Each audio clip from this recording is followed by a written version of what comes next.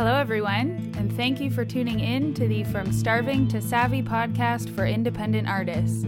Here, we share stories from artists, arts administrators, and other professionals working at the intersection of art and technology. Together, we work to interrogate the landscape of the arts industry and attempt to inject a refreshed sense of optimism to unravel the narrative of the starving artist. From Starving to Savvy is funded and produced by Last Draft Incorporated, a story company that specializes in online branding and expression for artists, entrepreneurs, and professionals with personality. I'm your host, Renee Coughlin, and you're listening to From Starving to Savvy. Hello, everyone, and thank you so much for tuning in. This week's episode features an interview with Mercedes Cachat, who is the co-artistic director of the London Committee for Cross-Cultural Arts, also known as Sunfest. Sunfest is an award-winning festival that attracts over 225,000 people each year to London's downtown. It is a free world music and jazz festival that spans 4 days and presents over 40 bands across 5 different stages. Mercedes is the daughter of Alfredo Cachat, who is the founder of Sunfest. As Mercedes will tell you, no matter how hard she tried to pursue other career paths and interests, Sunfest always pulled her back. As you'll hear in our conversation, Sunfest is so much more than a music festival and really aims to mirror the beauty of diversity that exists in our local and global community. As a person who was born and raised in London, Ontario, I've never known a summer without it, and it's such a beautiful place to honor and celebrate our diversity as a community. I'm so grateful to Mercedes for taking the time to share her perspective of Sunfest and its role within our community, what it takes to keep a festival free and accessible for all people, as well as her plans and hopes for the future. I hope you enjoy the interview, and thanks again for listening. Hello, Mercedes. It's so great to have you here. I wanted to just start off today by asking you to tell us a little bit about who you are and what you do in this city of ours. Okay, sure. Well, I am currently the co-artistic director of the London Committee for Cross-Cultural Arts, otherwise known as Sunfest. And we are responsible for TD Sunfest, the World Music and Jazz Festival that happens downtown London in Victoria Park, a 4-day free event that presents over 40 bands, national and international bands, over 5 different stages. But also throughout the year, which is what a lot of people don't know, we present a lot of different concerts throughout the year, and visual arts exhibits and collaborations as well with other arts nonprofit organizations, whether it be in London or in Toronto, Kitchener, mostly Southwestern Ontario region. So for myself, I've been in this particular role probably for about almost 10 years now. And I started with the organization since I was 8 years old on a very volunteer basis, just because my father was the founder of it. So I was always around it my entire life, and I admittedly tried to do other things as well. So I was a teacher, marketer. I lived in a couple different places, but I always came back to Sunfest, and I always did Sunfest. And when it came to artist recruitment, music curation, vendor coordination, that's what I've been doing really seriously for the past 10 years. And so for myself, I am a trained musician, but I don't perform. So I play piano and saxophone, and I dabble in other instruments as well. But I've never, ever performed. I don't like being on stage. So I love to present other musicians. And that's something that I guess with my dad is a musician. He does perform.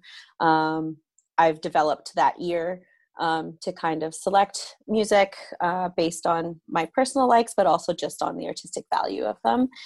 So even if I don't really know the genre, for example, I can really pick out a good band, which is something that I really value and is important in our roles. So for ourselves, we try to present as many different music genres, represent as many communities, ethnicities, races, countries, etc., just to really represent the diversity that lives not only within London, but within Canada and the world. Just because we have so many people that come to the festival and to our events, we want to make sure that they feel representation and inclusivity, of course, which is inclusivity is the main really priority for us, which is why our festival is free and will never be a paid for event, because we want to make sure that everyone can access arts and culture. And so that's largely what our job is throughout the year. A lot of people ask, like, oh, you do the festival? Is this really a full-time everyday job? And yes, it is. Precisely because it's free. So there's a lot of grant writing involved. There's a lot of sponsorship recruitment involved.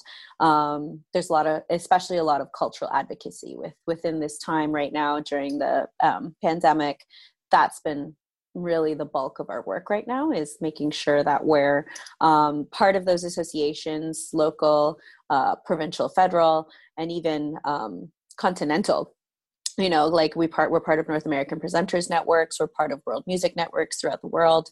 And essentially those are not only learning opportunities to really understand what's going on in the music industry right now, but also just to continue to get ideas as to how we can make sure that arts and culture remains at the forefront when it comes to, what people think about when it comes to budgeting, especially government budgets. Arts and culture tend to be the first ones that are cut whenever there are budget cuts happening. So we want to make sure that those are very well preserved.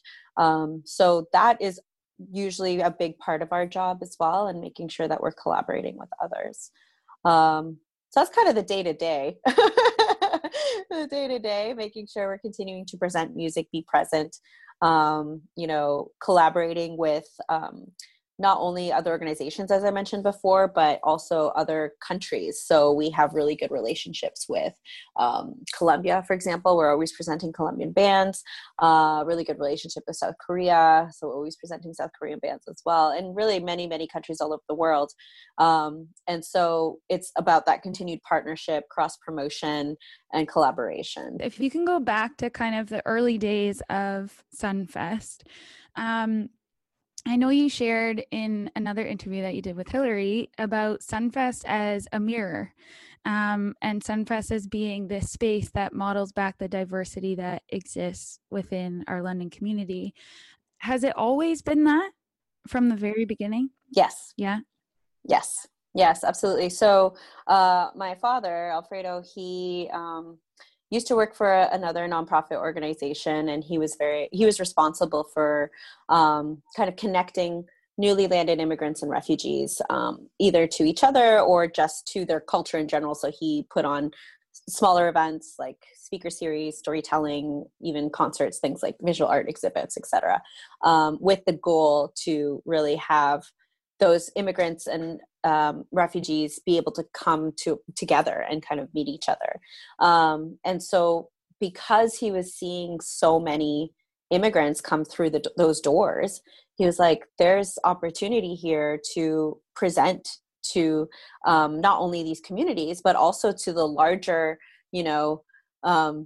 let's say Caucasian community that exists that isn't necessarily aware of what these cultures are. Because at that time, it was very much a stereotype and traditional image that you would present to different cultures. So, everyone thinks Ukrainian music, they think the red boots and the dancing, or they think Mexican music, they think mariachi, or Brazilian music, they think samba or something like that, right? And so there's certain things that you think of when you think of a culture, right? Or very largely through food.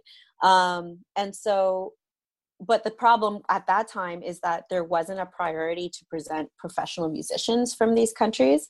It was largely, let's put on this tape, put on our traditional garb or clothing, and then present the traditional dances that our grandmothers used to do, and that perhaps we see every once in a while in our countries, but it's not necessarily representative of the modern and contemporary music that's emerging from these countries. And there's amazing music all over the world, right? And so there was never really a stage for a professional band to come. And so my father, as a musician, he really prioritized that. He's like, why are we playing tapes, at the time tapes, or why are we playing CDs when there are musicians that we can pay to come and really expand this energy, show what's contemporary, show what's emerging from that country, but always with that like folkloric root. So there's still an element that's very, very, I guess, native to whatever country it is that they're representing.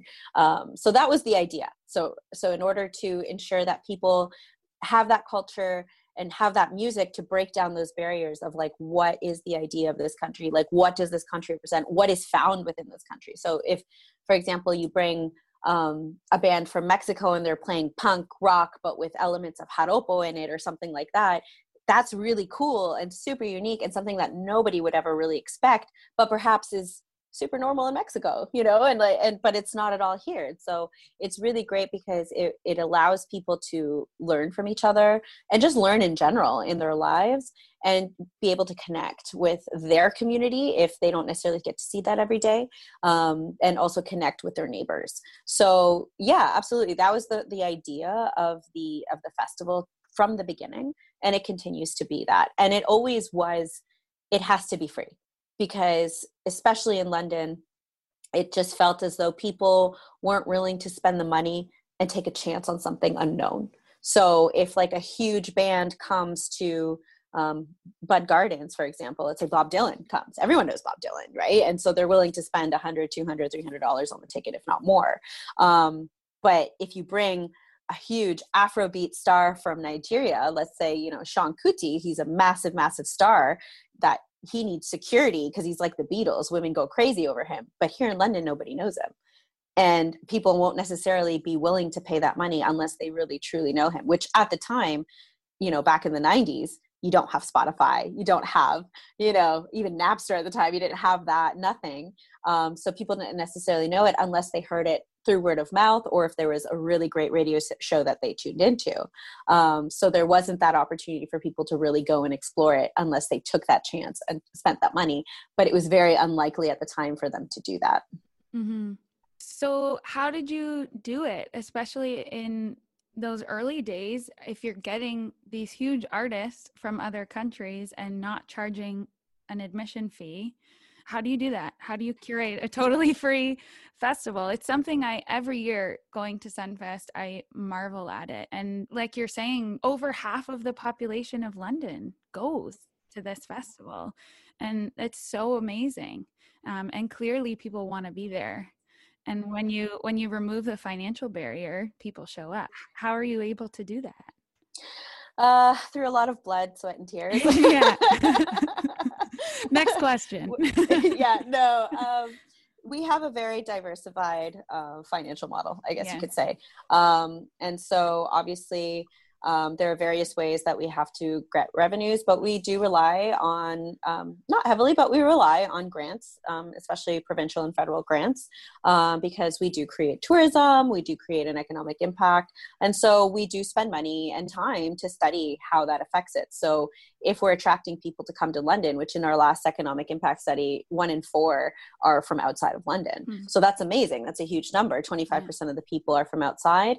And then I think it was about 50% of them are under 35. So that's a massive opportunity for people to promote themselves. So therefore sponsorships get involved, right? Mm-hmm. So there's a great marketing opportunity there. There's a huge opportunity for people to come and sell their product. That's why we have a huge marketplace. And then also we've become known internationally as a very much a gate opener for North America for certain bands because of the fact that we don't charge, mm-hmm. we don't necessarily need a huge headliner to attract people to come. So it took many years to get there, but we're finally in a position where because we don't charge money, we don't have to have a huge, massive star on our marquee or commercial act in order to bring people to the park because people now know it as a place of discovery. right? And that's a great reputation to have. And those are the ways that, you know, we get grants, we recruit sponsors, we get donations. People can be very, very generous, and we're so thankful for that. People donate their time as volunteers. Like, during the festival season, we're 95% volunteer run. Like, it's, and even us, like, we're putting in hours way over what we're paid for. Yeah. And so, yeah, it's a lot of just passion behind it.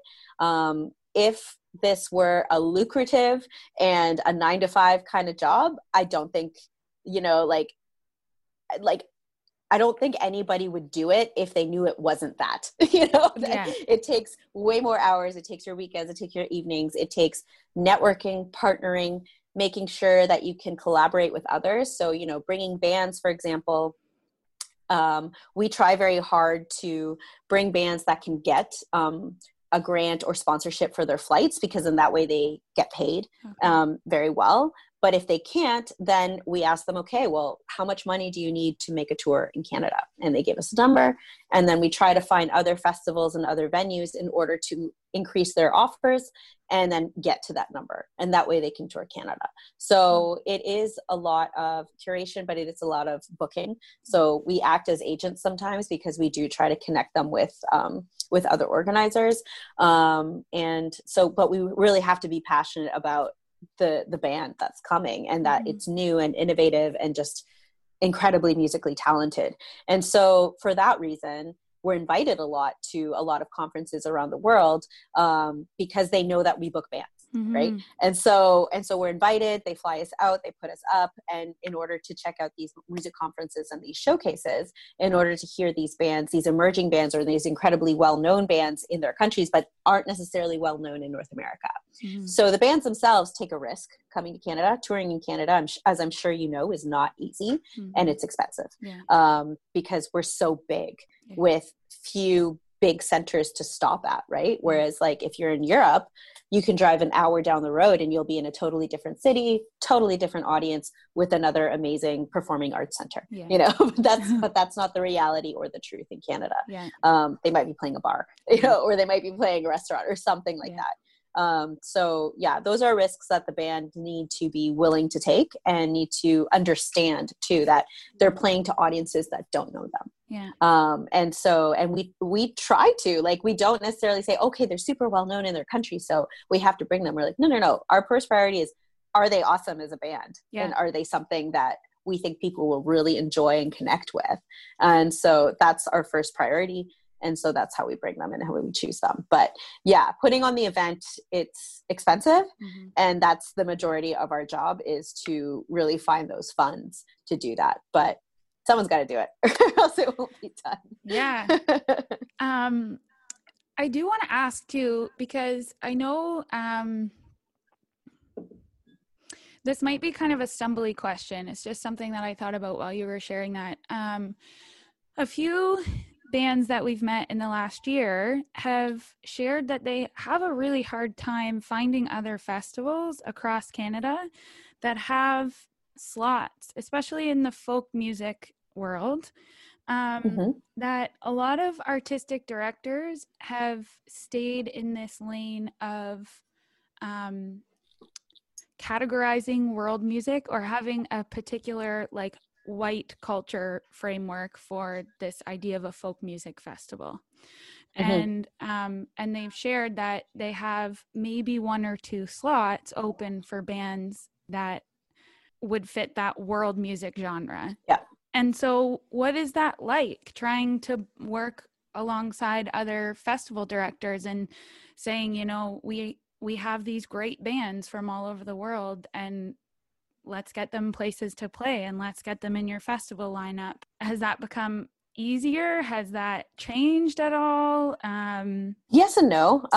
That's a great question, because that's something that we really pride ourselves in, is that world music, and I say that in quotes, or global music, or whatever term that you want to talk or call it, we're pretty much one of the few that prioritize it. Like that's what our festival's about. Whereas other festivals, as you say, they have certain slots allotted for that, and then the rest is largely, you know, westernized folk or commercial music. And so, yeah, it is definitely a challenge, I would say, because it just depends on who the artistic director is at that time. They could be of those organizations. They could be incredibly open-minded and just be like, you know what, this is great. I trust you. I trust your opinion. If those two other people are on board, let's book them. Okay. But then other ones might, be really specific about the music that they want to pick.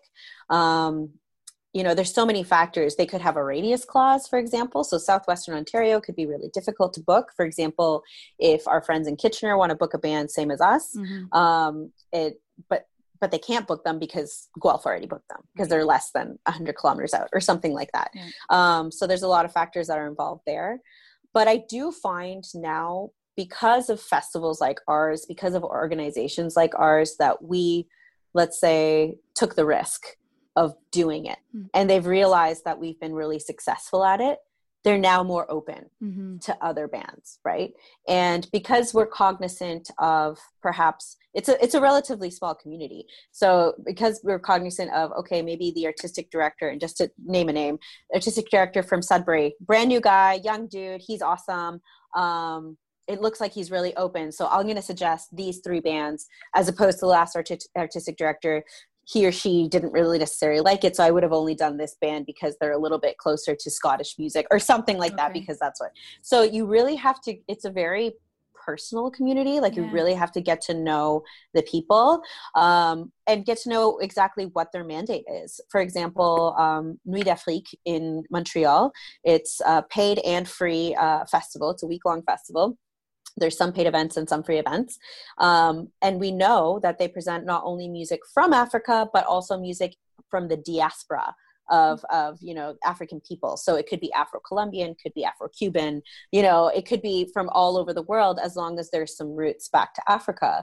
And so we know, okay, we can present all of these bands to them and see if they want to collaborate. Whereas, there could be Kultruun in Kitchener, who, same as us, prioritizes world music and jazz. And so therefore we're like, okay, we can present all to, and see which one she likes the best, Right. So it has gotten easier, I would say, but it's still a challenge. And I would say that bands, yes, they play festivals, but they tend to find more venues that they can go play at after us or before us. So depending on where they land first, whether it be in Toronto or Montreal or here in London. And then, of course, too, it depends on how ambitious they are, too. If they want to go out west, right? They could do that. There are festivals that present solely world music, and that's amazing. But then it's about the cost issues of whether or not they want to go. So that also, typically, if they do a tour in Canada, and they're successful in their first one, they'll do a second one in this other region that they didn't go to. So either they start in the East or they start in the West. Okay. Cool. Yeah. Very spinning plates when it comes to booking the bands and booking the artists and making sure they're tours. But yeah, I can see where the frustration lies with the artist.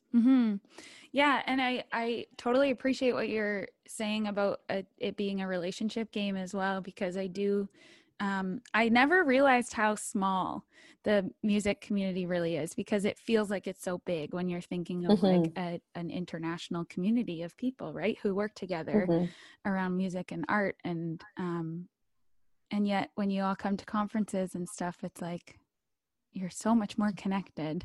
Yeah. You talked about it as Sunfest as being this mirror and space to, show back diversity. And you shared a little bit about the changes that you've seen. And I'm wondering if you can share a little bit about what are your kind of big hopes and dreams for the festival? I'm sure that as you've been part of it since you were 8, that you've seen it grow and change a lot over the years. And I'm just curious about, future aspirations or what kind of visions, obviously without giving away any super important secrets, but. No, I think during COVID, there's no secrets. I think in the sense that we're just hoping and dreaming and seeing what we can do. I don't know, my hope, and actually it was we were going to start it this year, is, I guess our long-term goal would be always to kind of pull like a Montreal Jazz Festival. Like, let's take over downtown London. Let's fill the streets with music and stages and just people being able to wander around from stage to stage and do that. So Like, how cool. great would that Yeah, be, right? so That would be amazing. amazing. So that is definitely the like long term, let's hope for the best. If everything falls into place in a few years, we can maybe do that. Who knows? So that's always been kind of our dream. But also at the same time, what I would like to see, specifically because we're talking about, you know, sort of the difference of our festival compared to others, paid events, you know, things like that. And whereas absolutely we need to find ways to create revenue, that's super, super important. At the same time, we can't forget why it is that we do what we do. And I think, you know, because of the way that this industry can be very much a business, you tend to sometimes forget about the artist. You forget about the art itself and what it does to connect communities, right?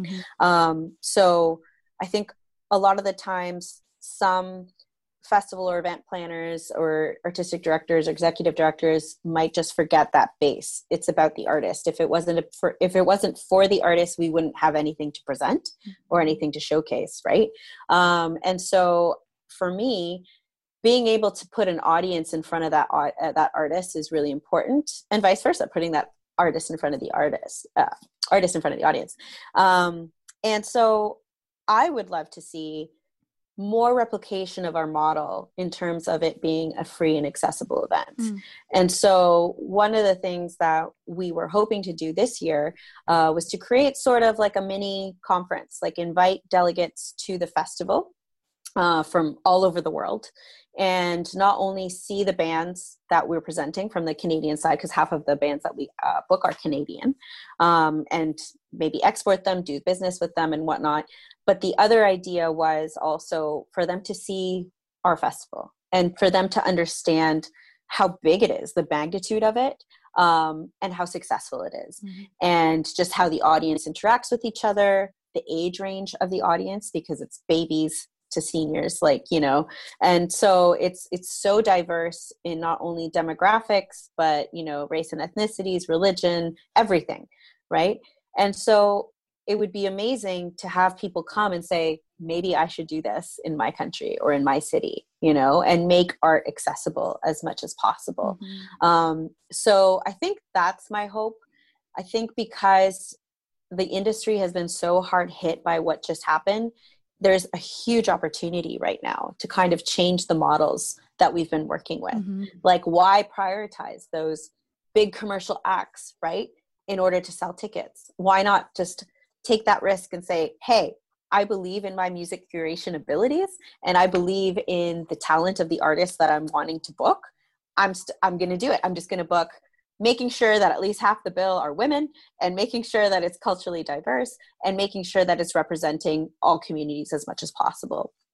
And so I think that's my hope for the future of the industry, is just that representation, that inclusivity model, and that accessibility model. Accessible in all senses of the word, but especially economically.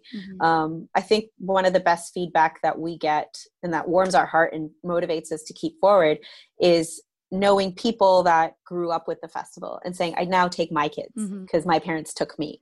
And I think like that gives me chills, you know, in like really, really good chills, in the sense that I'm so happy that you grew up with it. I'm so happy that you wait for it every year. And I'm so happy that you're now passing this down as an event that you go to your kids. And so it makes me feel kind of old sometimes, but, but no, it's great. Like, I think in the end, that's the most beautiful part of the festival, is that you can bring your family. You don't have to find a babysitter. You don't have to spend all that money. Spend your money on buying food or buying crafts and arts or going shopping or whatever it is. Spend it on that as opposed to an entry fee. Yeah. Beautiful. And I have to, I want to just say, it's one of my, it probably is my most favorite event. Really, any event that Sunfest puts on in London is my absolute favorite, because it has this, it draws something out of people that is so beautiful and alive and real. And I so look forward to it every time. I think it's, I don't know what it is. It has to just be the bands that you get, and the just the people. It's like when I was a kid, I remember having this really clear memory of like, and I wouldn't use this language now, but as a young child, I always thought, you know, what a beautiful place of weirdos. And I think it's because it's this space where you don't have to conform and be somebody that you're not. And the diversity that is showcased in the musical acts and the artists that are there, they just give permission to people to show up as they are. And I think it's so beautiful. Yeah, so beautiful. And it actually, okay, so this story leads me to another question. Okay. In this interview that you did with Hillary for the article, you shared a story about inviting a band to play. And you'll have to clarify the story because I don't remember the specific details, but there was a political difference of opinion between a band that was being showcased, and there was some protesters that were there, and you were able to create space for both of these people, and this question emerged of whether Sunfest is a space to engage politically. Can you share a little bit? Do you remember what I'm talking about? I think so. Yeah, I think so. I think it was about we presented a band, I forget in what year it was, the Jewish Monkeys. And so we had a group of Palestinians obviously wanting to come and protest that. And then actually last year we had a Palestinian band, and we had a group of Israelis that wanted to protest that as well. So but the funny thing is that you end up finding people of different religions and cultures dancing in front of them regardless. You know what I mean? And I think it was the band from Palestine last year who were making statements on stage, because obviously they've been through turmoil about what's going on in their country. And we did get some social media feedback from some audience members, not too much, but a bit, enough for us to notice that, you know, people were saying, Sunfest isn't a place for politics. It's to enjoy music and that's it. And, you know, go eat and things like that. Yeah, that's one way to look at it. Absolutely. And like, if that's what you take away from the festival, is a place to enjoy music, go eat some food and dance, 100%, we love it, because that's celebrating life. And that's what we should all be doing at all times. But I would say that Sunfest existing in a place like London, Ontario, in and of itself is a political statement. So if you think about that, really, because if it weren't for the amount of work that we do throughout the year to advocate, because believe it or not, we have to justify every single year our existence within London, whether that be with sponsors, whether that be with grants, whether that be with city officials, whether that be with provincial or federal officials, we constantly have to justify why we exist in London. And so us existing as a culturally diverse event is a political statement. We believe in ourselves. We believe in the power of music to bridge people together as a vehicle to bring people together. And we especially believe music from all over the world, representing as many different cultures as possible, will do that. And so, whereas there could be advocates that say, diversity doesn't work, multiculturalism doesn't work, we're all too different, that kind of thing, I think we've proven that it does work for us, and it does work in that celebratory model.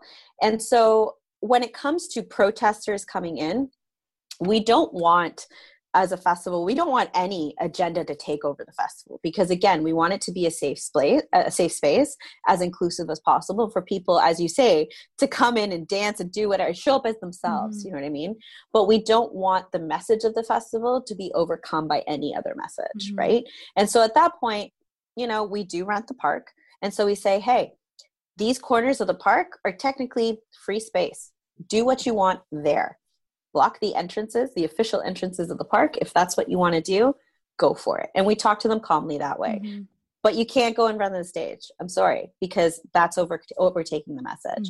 And so I think talking to those groups like that, saying, you know, if that's what you want to do, if you want to make a statement in front of at these four corners of the park, go ahead and do that, because in the end it is free space, and we don't want you to be silenced either. But at the same time, as I mentioned, we don't want the message of the music and of the festival as a whole to be overtaken. So I think in that way we've been able to create a balance.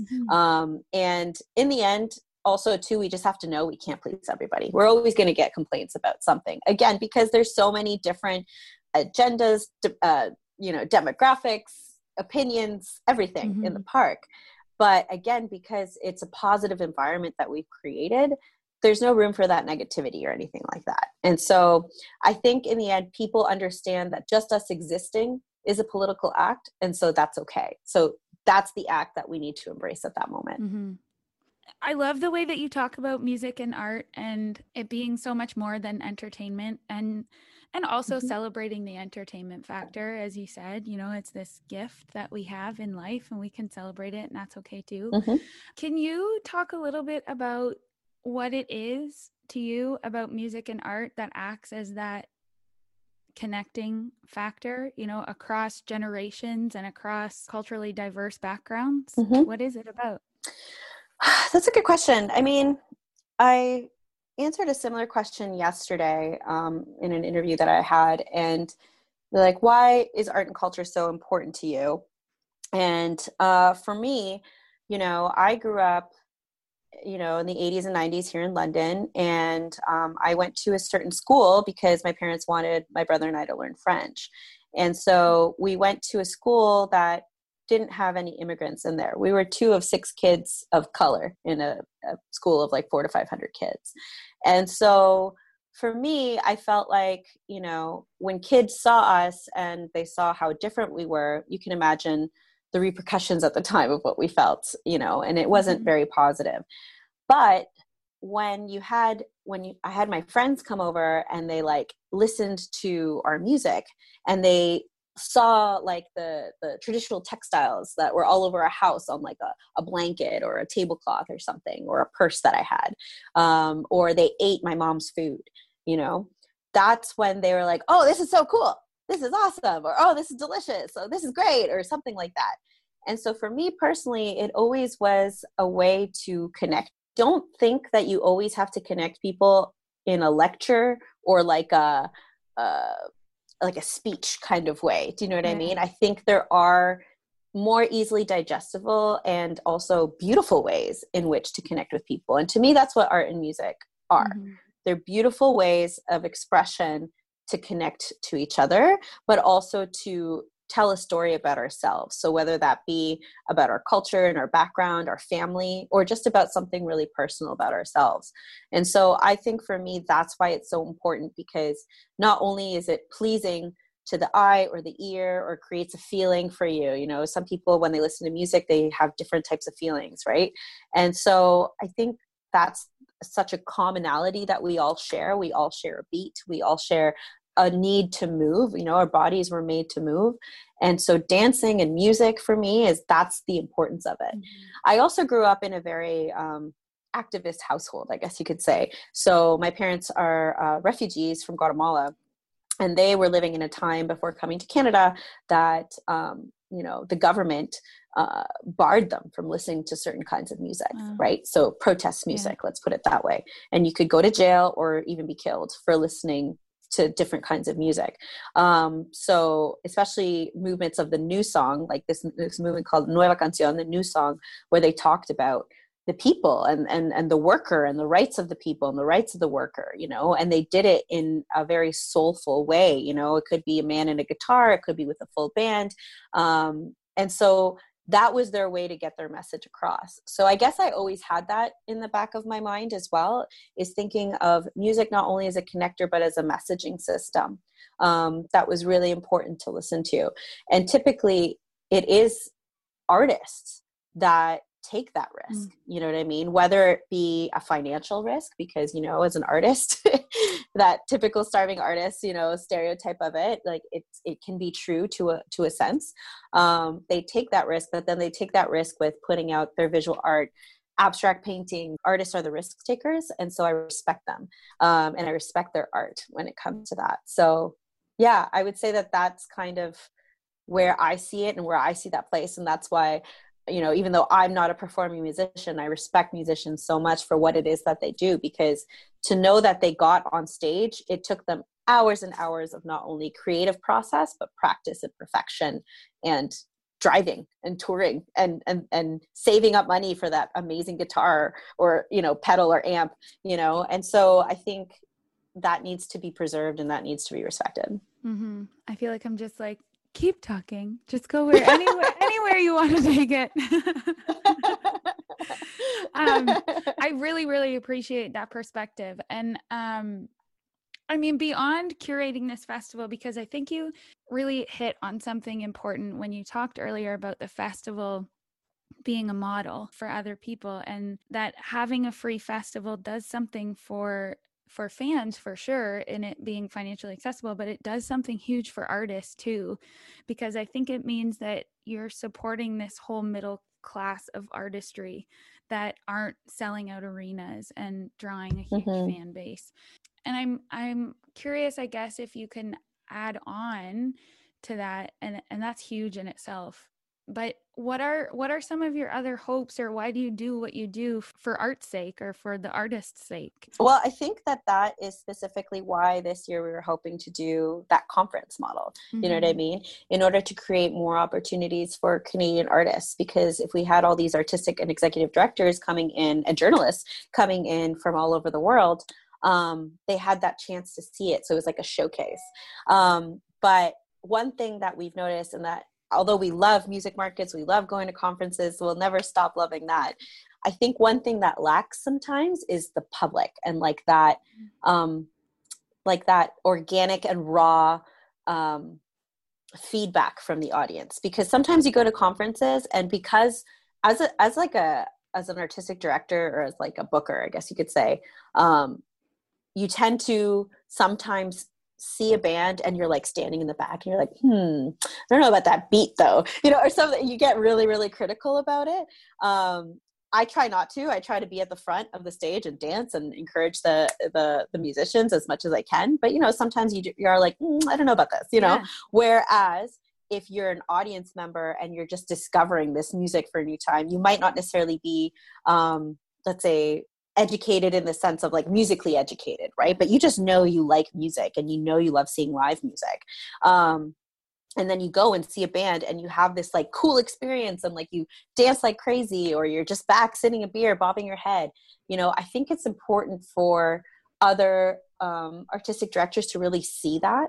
So that was our idea, right? It was like, let's do the showcases as the festival itself. That way it has not only music professionals in the audience, but also just a general public audience, from kids to seniors, you know what I mean, enjoying the music. And that way they can really see it. So I thought that was going to be a really cool experience for them. Mm-hmm. And we have had guests coming to the festival before, just not in like a huge group. And we did have a radio station come in from Chicago as part of NPR. And they came and did some live to airs from the festival and a couple of interviews. And they came before they were leaving. They're like, thank you so much for inviting us. This was amazing. And they're like, this is the largest family-friendly event we've ever seen anywhere. And we're like, wow, that's amazing. Yeah. That's so great. We're so happy that you would say that, And it's not necessarily like a family event. Like, we don't have kids rides. Right. We don't have, like, there's some face painters here and there and maybe some artists or artisans that sell things for kids, but like there's no kids stage. There's no like inflatable things. There's no Ferris wheels, nothing like that you would typically associate with like a kids or a family festival.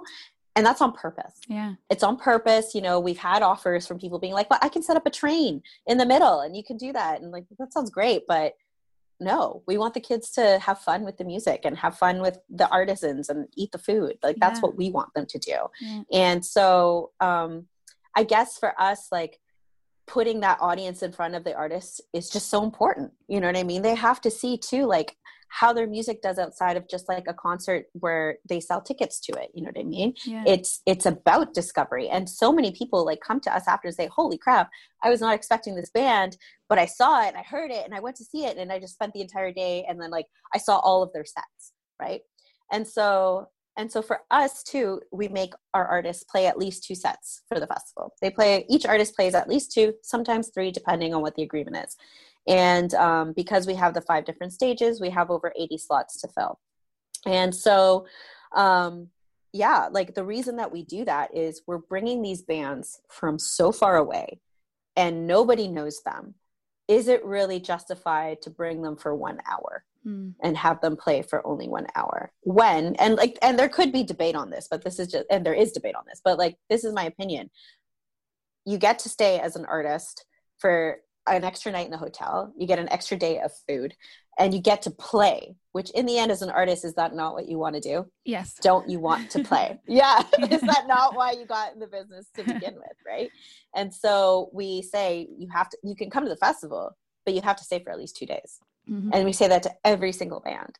And so, you know, depending on what their schedule is like, they may like that, they may hate that. Who knows? I don't know, you know, but for us, I think it works well, because then also too, like, my favorite type of artist is the artist that plays their set, they go eat some food, and then they go take that food in front of a stage, and then they walk around. Yeah. That's my favorite artist in the world, because they not only care about doing their job, but they also want to encourage others, applaud others, and discover. Yeah. So I think those are the services that I guess we provide to the artist.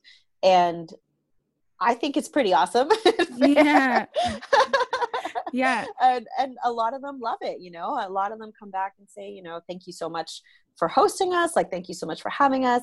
And, you know, sometimes even depending on who we collaborate, they might go to Kitchener for the Saturday and then come back, like, be with us on the Friday, go to Kitchener Saturday, come back Sunday. Yeah. So we're like, that's fine too, but you have to stay for 2 days. Doesn't matter where it starts, Thursday and Saturday, Friday and Saturday, whatever. You have to come for 2 days, because our audiences don't know you and they need to get to know you. Yes. So. It's so cool. I love, I mean, there's so much that you just offered in that answer. I want to go back to the showcase thing, or the conference idea, because I think, I do think that's so important. And as a musician, performing at showcases is a very different experience than performing at a festival. And there's a relaxedness, if that's a word, relaxedness, that I feel when around people who are there to enjoy the music, versus when, you know, you're kind of being critiqued, right? From a different I was going to ask that, like, do you feel nervous in the showcase? Yeah, very. It's a very different experience. But the other thing I love that you offered was the absence of child-directed in quotes, experiences. And I think that's so powerful, because, I mean, what is becoming much more prominent in mainstream media now is a real, from white people in particular, a lack of appreciation for diverse cultural experiences, authentic, diverse cultural experiences. And I think that if we can introduce very young children to these kinds of things and trust them with those experiences, that it's going to move them like it moves us as adults, right? 100%. And I just think it's so beautiful. Like, I got full body goosebumps when you were talking about it, because I think I really believe it's such an important change that we can make just by introducing young children and next generations to these experiences from a younger age. And actually, that's something that that we did do and hope to continue in the future. But unfortunately, in the past, I want to say 2 to 3 years, we haven't been able to do it. We usually host school shows. So we'll bring a band throughout our fall, winter, and spring series. And we'll bring them the day before that they're acting at Aeolian or London Music Hall, wherever it is that we're presenting them. And we get them to do 2 school shows. And kids aged from, I think, 7 to 17 come to these events, right? And the reason that we haven't been able to do it, and we did that for many, many years. Like, I remember I was a kid and I went to them, you know, and so we did that for so long with that specific idea. Let's introduce these kids to culturally diverse music, and really get them to, and they're dancing in their seats, they're enjoying it. And that's something that they get to experience as a child, and perhaps, you know, and perhaps for consecutive years as well, and will influence them later. And so we haven't been able to do it for the past 2 to 3 years because of the labor disputes that have been happening, you know, like work to rule and things like that. And so there's been very limited field trips, I guess you could say, for school boards. And then also teachers, you know, they're completely worn out. Like, some of them just don't want to take on that extra experience. So we're always looking for music teachers or partners, teachers within the school boards that will partner with us in order to encourage their school to do that and adopt that model. And it worked really well for so many years, and we're hoping to keep on doing it. But one curious story about that is that my dad was at a music conference in Montreal. I think it was M for Montreal. And this was like 5 years ago, I want to say. And so he goes into an elevator and, coming down, and a young guy was standing there. And like, he looked at my dad and he like was like, "You're Alfredo from Sunfest." He's like, yeah. He's like, "Oh my gosh. I'm in the music industry because of you." Oh. he's like, "What are you talking about?" He's just like, "I used to go to your school shows. I saw when because my dad would perform at some of them. It's like, I saw when you performed. I saw when what was this band called? It was from Zimbabwe. It was a gumboot band. I don't remember what their name was. It's really bad. Anyway, he's like, I saw them. I saw I just so many different bands that you brought. I saw Quebecois bands. I saw all these bands, and it made me want to work in the music industry. And now I work for M in Montreal." So cool. I thought that was a really cool story. That's one of the stories that my dad's the most proud of. Yeah. What a gift to hear something come back to you, right? To learn how Exactly. you've influenced other people. I think I wish that for everyone all the time. That's such a gift. That's a really beautiful story. Okay, so one more question. Okay. We are in the middle of pandemic days. And I know there's a lot of kind of fear and worry around it. And as you mentioned earlier, that the music and art industry in particular, has been hit very hard by COVID. And I'm wondering if there's anything that's come over the last few months that is bringing hope to you and your work. Yeah, a couple things. I mean, it's not all doom and gloom. Yeah. A lot of it is doom and gloom. Yeah. But it's not all. I would say a few silver linings have come from this that I've really appreciated. First is the collaborative aspect. I feel like, conferences were always where you go and you meet the other artistic directors, or you talk about block booking or whatever it is, right? And obviously through email. But I found that this time was because we're all in the same boat right now. We're like, what do we do? What's the future? When will be our first live event if they haven't held one already, in some socially distanced capacity? And what's the future of our festivals? And so we all have those same questions, and we don't have any of the answers. However, we have been able to support each other, be a shoulder to cry on, or share frustrations, that kind of thing, or even collaborate. So that's been a really beautiful thing to see, that I find the community has gotten closer in that regard and gotten to know each other a little bit better and are more open to that collaboration aspect going forward, I think. And so that's been really nice. And though it slowed down a little bit in the past couple of weeks, just because summer and people took breaks and things like that, especially from March to end of June, it was every single week, every other day, meeting with some kind of group, whether it be, Ontario presenters or Canadian presenters or North American presenters or world presenters. It's been really nice to connect in that regard. And then the other thing would be, as much as, we're all doing digital stuff, we're all doing live streams, things like that. And as great as they are, unfortunately, they don't bring revenues. Yeah. That's a bummer. Yeah. So we are spending money on this stuff. We don't want the musician to do it for free by any means whatsoever. And you have to spend money on production and all that. And it's great, but it doesn't bring in revenues. The advantage of it, however, is that you're opening it up to a larger audience. Right. So people from all over the world are now finding out what it is that you do. So for example, for the Digital Sunfest that we did at the beginning of July or mid-July, we had audiences from all over the world because we collaborated specifically with big events throughout the world who then shared our stream, and then we shared their stream whenever they had events. So we had collaborators from Cuba, Mexico, Chile, Colombia, South Korea, Spain, Cape Verde, we had, and Mozambique, and we had those specific, and then all over the province as well.